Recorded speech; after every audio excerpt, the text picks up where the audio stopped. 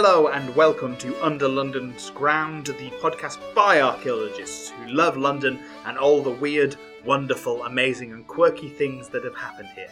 I'm Paul Duncan McGarity, and with me is Amy. She's a celiac Atkins.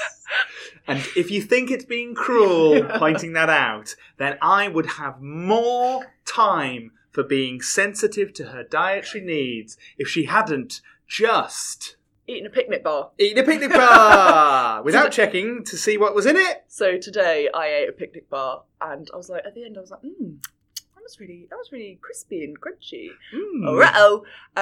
And my friend was like, your eating process needs to be step 1, is it tasty? Step 2, if tasty, check packet. That's true. Yeah, it's real fun. You holding it together? I'm doing all right, actually, but if we need to pause for me to vomit, don't be alarmed. Lovely job. We are here to share some of our favourite facts about London's history. We've given each other the headline to those facts, but we haven't told each other the meat of those facts until we meet with those facts face to face. Nice. Thank you. Nicely done. Thank you very much. So welcome to episode 8, On the Streets and Under the Thames. Nice. Thank you. You're only giggling because I did lots of hand motions that no one else will see. So, do you want to rock this Casbah? Because you're on the streets. What? So you come first. Oh, I went first last time. Amy Atkins. See. You must have used a pavement. Many times, Paul. times. Now, pavements are a very old invention. Correct. They've been around since Rome. Roman towns. Romans towns had pavements and all that sort of stuff. However, the idea of uniform, organised pavements in London has a very peculiar origin. Oh, my favourite. I know. So you would get medieval all the way up into the sort of the 18th century. You get a mishmash of road surfaces. You've got mud. You've got occasionally like nice bits of cobble, but only outside of grander sort of estate houses. And it was down to essentially the landowners what they would put where. Okay. Right. You've got the only sort of like building regulations that come in are in the sort of the 17th century that are just like don't build the buildings too close together. But apart from that, everything's a bit higgledy-piggledy. The roads are small, thin, narrow. It's a mess. Yeah. It's what happens when you organically allow a place to grow and someone just moves in next door and goes, I'm just going to build my house. If only there was a civilization that had kind of addressed this problem really early on. You're a big fan of Romans? Big fan of Rome. Big fan of Rome. You know this. I do know this. Like, obsessed. Yeah. But we let Rome have a go at London, and then we thought, no, spirals. But they did it very well. We want more spirals. They did it really well. And we want more roads that meander to nothing. Thank you. Cul-de-sacs, what are they? What is that? Cul-de-sacs? Ugh. Well, quite strange that you should talk about cul-de-sacs, because this is all built around a cul-de-sac. Ugh, the worst. No one has strong opinions about cul-de-sac. Well, here I am. So this is particularly called Craig's Court, which is a very small dead-end street Name for a cul-de-sac as in Craig's Court. So named for Joseph Craig, who built various buildings in that area, but not the person that we are interested in. Okay. We are more interested in William Stanhope, the first Earl of Harrington. He wanted to keep his hand in with what was going on at Parliament, basically. Okay. And his idea was, how do I look important to Parliament, and how do I push... Big wig, or just build a massive house right next to Westminster. That too? Yes. Or big wig, which is the one you want to go with. But I'm going to show you a picture of it, which doesn't work for the audio, but you can put it on Instagram later. Okay, I'll give you my reaction as I look at it. So this is Harrington House, which is hiding... Wow! Oh my god! That's the most incredible thing I've ever seen. It's a nice house. Yeah, it's a really nice house. But that's actually in Whitehall. Have you seen it?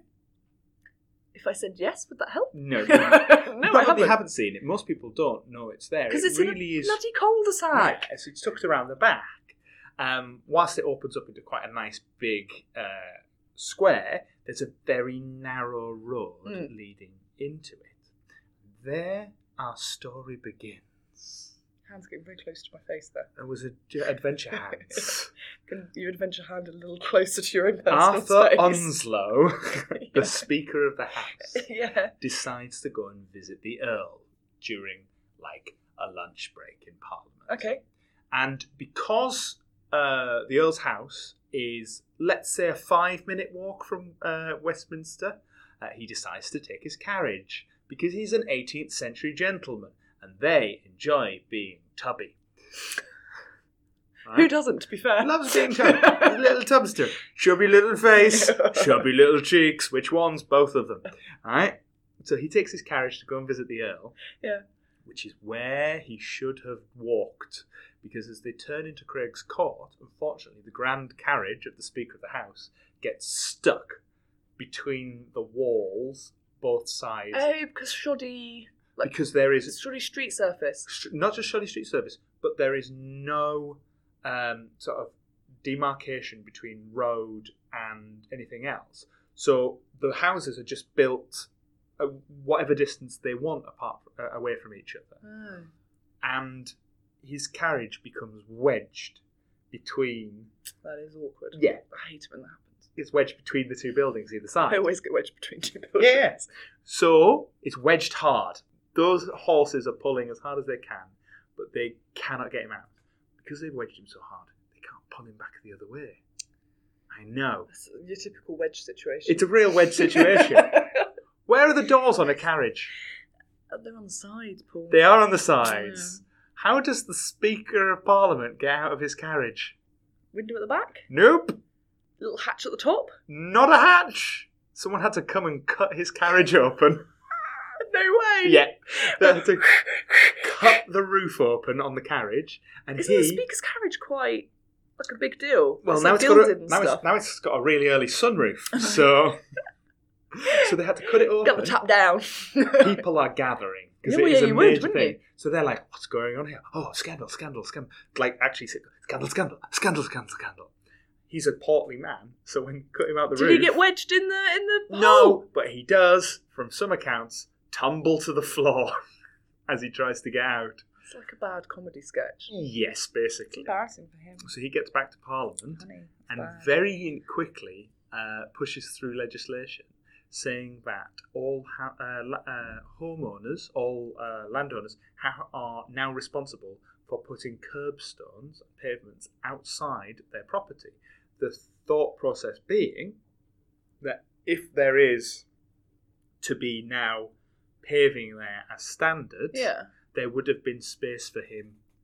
That the roads would have had to be made wider, and there would have been space for him to open the door and sneak out. Maybe he just shouldn't have such a big carriage. Maybe he shouldn't have such a big carriage. Maybe he should be overcompensated. Little Or carriage, maybe no wedge he problem. should walk the 15 minutes, not even 55 minutes down the road to get to the place. But he's got like fancy high-heeled shoes on, hasn't he? Do what everyone does with high heel shoes. Carry them until you get to the place. I'd love to see the Speaker of Parliament with his big wig on, just running down the road with his high heels to see the Earl. I've had a big night, Sandra. So there's some extra little interesting bits. Directly opposite Craig's Court is the Admiralty House. Okay. And by a weird, like, earlier law, Elizabethan, everything owned by the Admiralty has to be stamped with sort of like an arrow shape to denote that it's owned by the Admiralty. Okay. But because it was every landowner had to make the pavements, you still end up with this, like, a vastly different paving. Either you get what is bare minimum for someone who's like, fine, I'll put a pavement out. Or in the case of the Admiralty, you get a very wide, very massive sort of So are they all stamped with... And you can still, the stamp is on the pavement opposite Craig's Court, so you can see what was owned by the Admiralty. That's cool. Yeah. In a slightly similar way, have you ever, outside the Athenaeum, is that how you say it? I think so, there's like some stone blocks Yeah. that you can see. And apparently that's from when the Duke of Wellington wanted, because he was in his 60s, it was a bit harder for him to get off his horse. Oh, So they're like right. mounting blocks. And they're still there now. Yeah, that's really cool. nice. I'll put a picture on Instagram. That'll be nice. That would be very nice. Excellent. So that's the end of my little piece on where the pavements of London came from. Well, actually, I found a little side fact. Oh, a little side fact. hustle. That there was a parliamentary act called the Metropolitan Police Act of 1839, which actually directly affected pavements, because Section 54 has a long list of nuisances by persons in thoroughfares, which if you break, you can be taken into custody and fined. And I think they're still in force today. Yeah. So examples include selling or distributing? Yeah. Distributing. Distributing's also. Okay, fine. Profane, indecent or obscene books. Ooh. No naughties. Wantonly disturbing people by ringing their doorbells. Yeah. Making slides upon ice or snow to the danger of pedestrians. So you're not allowed to slide on ice, Yeah. basically. And you're not allowed to carry planks of wood along the pavement either. Oh, wow. Oh, so no silent movies could be filmed. Hanging out, Yeah. nudie leaflets, yeah. Also, 19th century laws. My absolute favourite thing about policing laws is the sheer number of times they use wanton and wanton. Wanton, yeah. It accounts for my favourite criminal offence, which is wanton and furious driving. Yeah, that's this act. That's that one? Yeah, it's the same one. Oh, fantastic. Yeah. Someone who wrote it was like, wonton. I just want me wontons. I was about to say maybe they were just really peckish. Freudian slip. Yeah. Wanton driving. Where is my delivery? So that's on the streets. Mm. Shall I do Under the Thames? Oh, yes, please. I did not like that. No, but it's happened. No, don't do that again.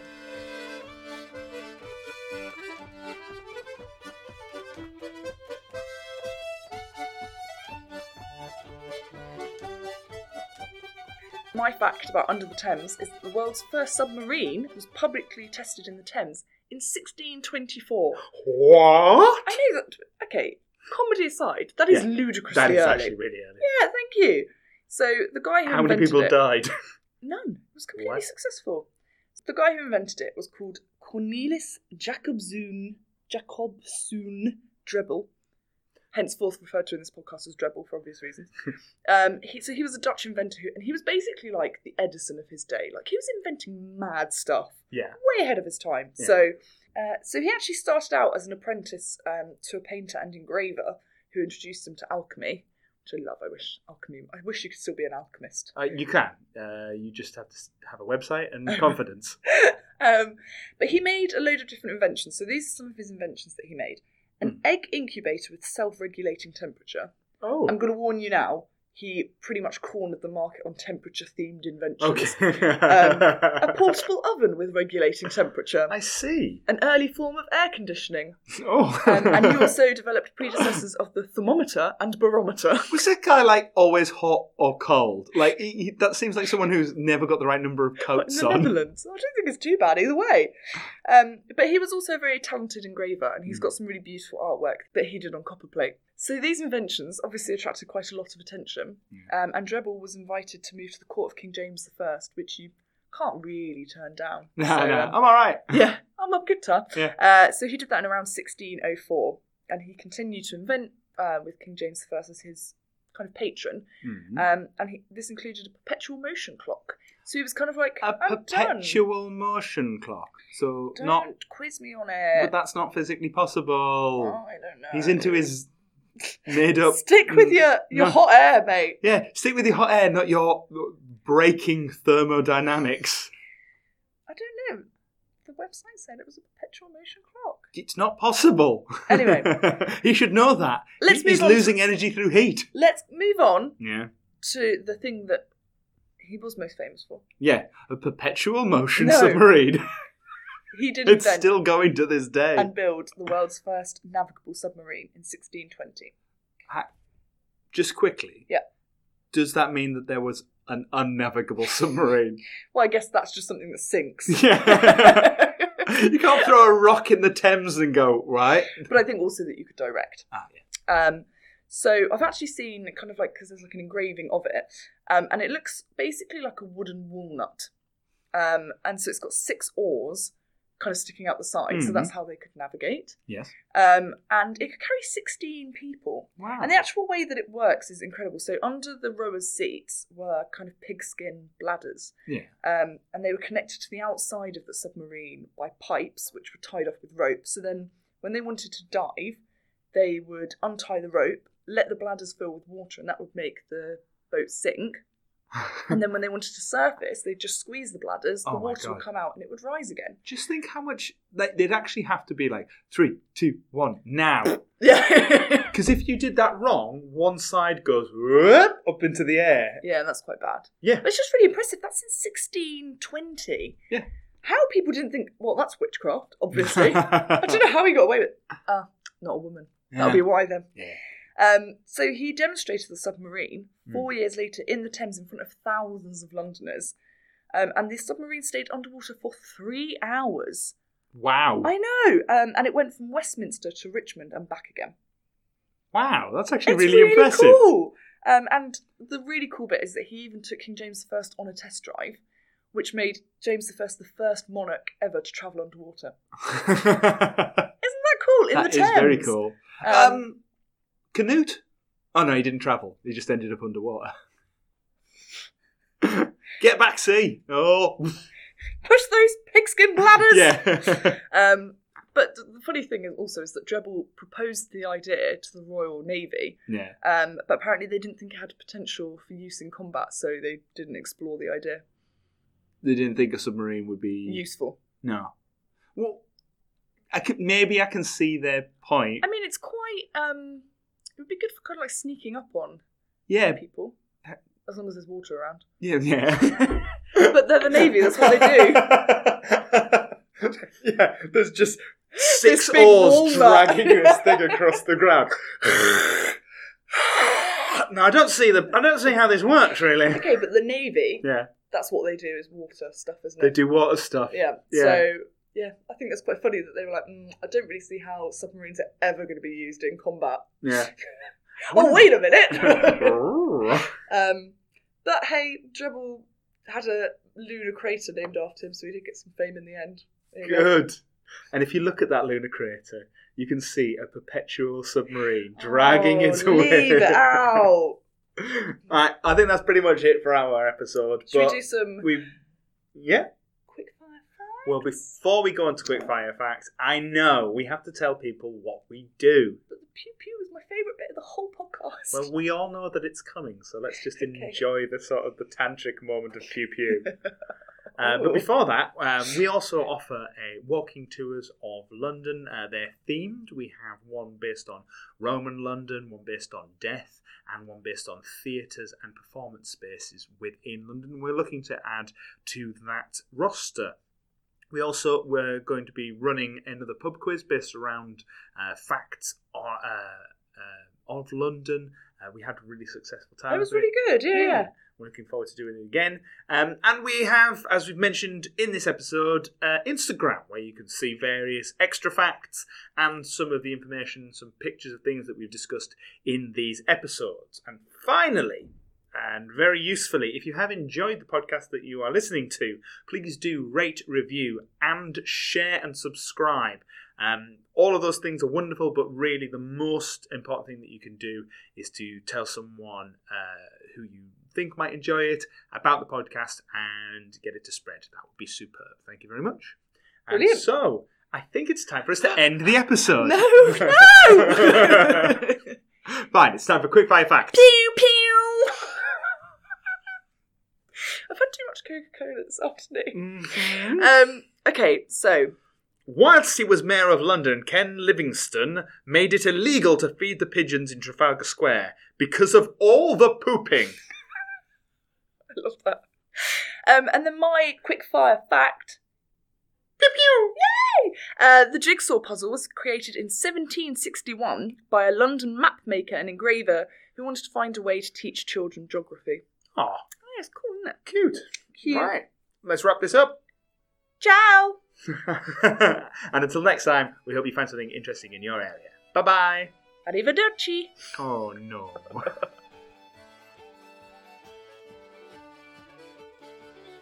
You've been listening to the Under London's Ground podcast. You can find us on Instagram at Under London's Ground and on our website, unsurprisingly, Under London's Ground, where you can book to have a tour of London given to you by an archaeologist. The music you've listened to through this podcast was provided by Brown Boots. Check them out if you can.